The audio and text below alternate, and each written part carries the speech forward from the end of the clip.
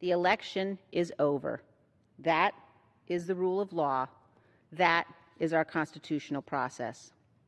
Those who refuse to accept the rulings of our courts are at war with the Constitution. Our duty is clear. Every one of us who has sworn the oath must act to prevent the unraveling of our democracy. This is not about policy.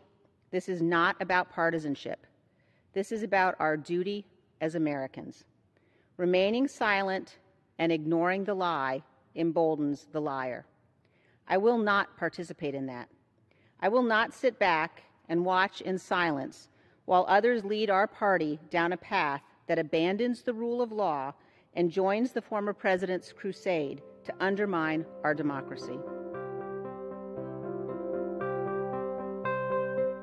Welcome to 10 Minutes on Democracy. That was a short clip of Congresswoman Liz Cheney's speech on the House floor from May 11th, 2021, as the Republican conference was planning their ultimately successful vote to remove her as Republican conference leader, the number 3 Republican leadership position. I'm Jason Franklin, senior advisor at One for Democracy, and today is Tuesday, January 11th. Moving from last May to today, we're still hearing echoes of Cheney's speech in the politics this week, from the open questions about election reform to challenges to the big lie from establishment Republicans to the consequences of the January 6th insurrection. Also, with announcements over the weekend, we finally have a final slate of Senate candidates across the country for the midterms. But first, the kind of big piece that we're all still looking at is what's happening with the attempts to pass the Freedom to Vote Act and the John Lewis Voting Rights Act. As I mentioned last week, Senator Schumer has announced that he will hold a vote in the Senate on rules change, how to adjust the filibuster to allow for passage of these voting rights bills on MLK Day, next Monday, if not sooner. There's been a lot of pressure building, a lot of mobilizing, a lot of calls and lobbying behind the scenes. There's been ad buys from both Republicans and Democrats in West Virginia and Arizona in particular, trying to pressure Senator Manchin and Senator Sinema on these issues. But there have been no really big developments or changes, a lot of positioning. One big thing that happened last week, Mitch McConnell signaled that he's open to reforming the Electoral Count Act, the law governing how Congress certifies presidential elections, which is filled with a lot of gaps and ambiguities, as we saw on January 6th. But Democrats fear this is really just a poison pill designed to undermine attempts to pass the Freedom to Vote Act, an offer that says, look, let's reform this much smaller piece of election legislation in a bipartisan way, and then we won't have to do the bigger piece of reform. Some lawmakers are actually jumping on that. Both Manchin and Sinema endorsed pursuing work on the Electoral Count Act last Wednesday, as did a number of Republican senators, but there has been no movement from any Republicans on the Freedom to Vote Act. The other big thing related to this is coming up later today. President Biden is actually expected to endorse changing Senate rules to pass new Voting Rights Act during a speech in Atlanta at the Atlanta University Center Consortium, a consortium of 4 historically Black colleges and universities.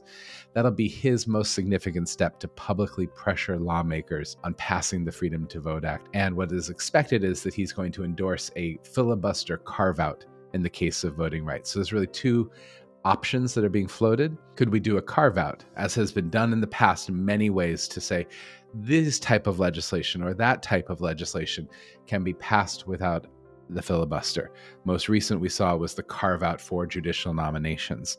The other would be actually to change or eliminate the filibuster itself, change the mechanics of it or get rid of it. So far, the chance to actually eliminate the filibuster seems almost non-existent, but the real question is either a carve-out or a change in the process of the filibuster itself. Something to be watching for in these next few days. Expect a lot of pressure, a lot of grandstanding, and then there's going to be a vote. We'll see which way it goes. Also echoing that clip from Liz Cheney's speech, we've been seeing Republican establishment leaders kind of pushing a little bit in the last couple of days against Trump. And that really started. Senator Mike Rounds from South Dakota appeared on Sunday on ABC News, where he said that the 2020 election was fair and that Trump lost. Quote, "We simply did not win the election as Republicans for the presidency." Of course, Trump freaked out as a result, issued a long, rambling statement about him, and said that he will never endorse that jerk again.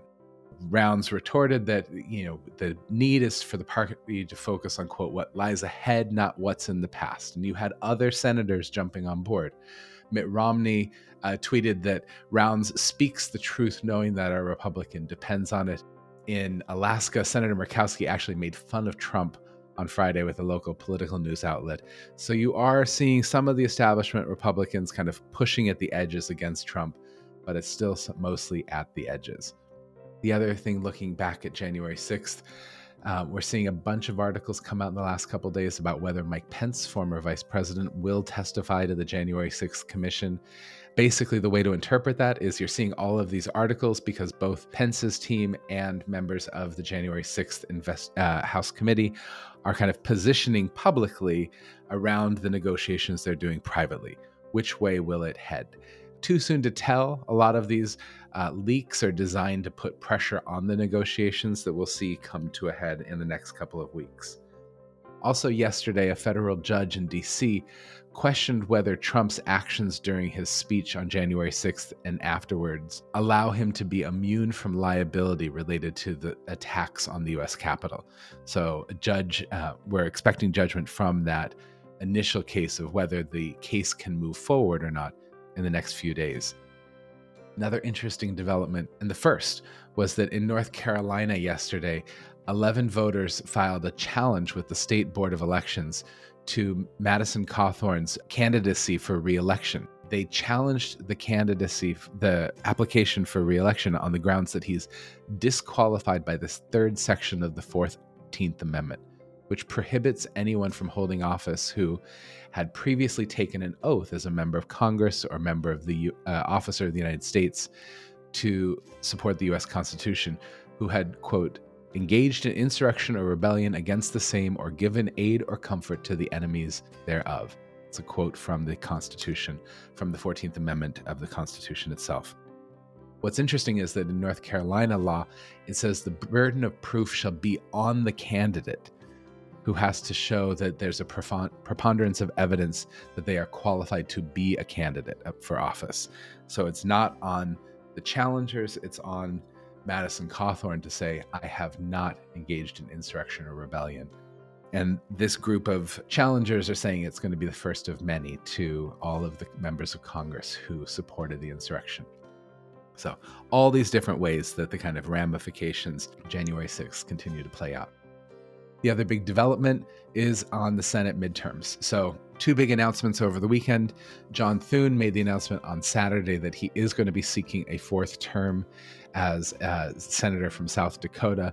This was a big question. He's the number 2 Republican in the Senate, often seen as the likely successor to Mitch McConnell for Senate leadership. Not one of Trump's favorites because he did support certification and said that Trump lost the election. The other big one was then on Sunday, the next day, Wisconsin Republican Ron Johnson announced that he's going to be running for a third term. He's overturning and letting go of his pledge to retire after 2 terms, and he was really the only other member of the Senate still mulling retirement. So unless there's any big surprises or any big shifts, this means a total of 5 Republicans and 1 Democrat not seeking re-election. On the Democrats, the only retiree is Vermont's Patrick Leahy, who's 81 years old, one of the Senate's oldest members and also the longest-serving member of Congress. But Vermont is likely seen as a safe Democratic seat, so it's not going to affect the balance of power, just who is in that seat. On the Republican side, you actually see retirements: Richard Shelby in Alabama, Roy Blunt in Missouri, Richard Burr in North Carolina, Rob Portman in Ohio, and Pat Toomey in Pennsylvania. Significant is all of them are seen as more moderate or establishment members of the Republican caucus, and especially in Alabama and Missouri, but also North Carolina and Ohio, you're seeing much more conservative, far-right Trumpist Republicans running to replace them. Pennsylvania is the wild card. There are so many Republicans running in the Republican primary there. Which way it goes is really anyone's guess, but overall, what it means is that the Senate is going to be more partisan, if you can believe it, after the midterms than it is now. And the Republican Party in particular is going to get pulled more in the direction of Trump. So really creating an even more divisive dynamic for the second half of Biden's first term in office. So that's the developments we've got on the democracy front so far this week. By this time next week, we'll know the immediate fate of the Freedom to Vote Act and filibuster rules change. That vote is going to be called on Monday, if not before. So we're either going to see a big success. I would expect to see, if we can pass the filibuster reform, the Freedom to Vote Act will pass afterwards, and the John Lewis Voting Rights Act. Amendments, of course, will be made to both if they move forward. If filibuster reform doesn't pass, we're really going to see, I would expect, a shift back to the states. And there's still going to be ongoing lobbying in the federal level, but it's going to be very hard to pass after this kind of final push moment.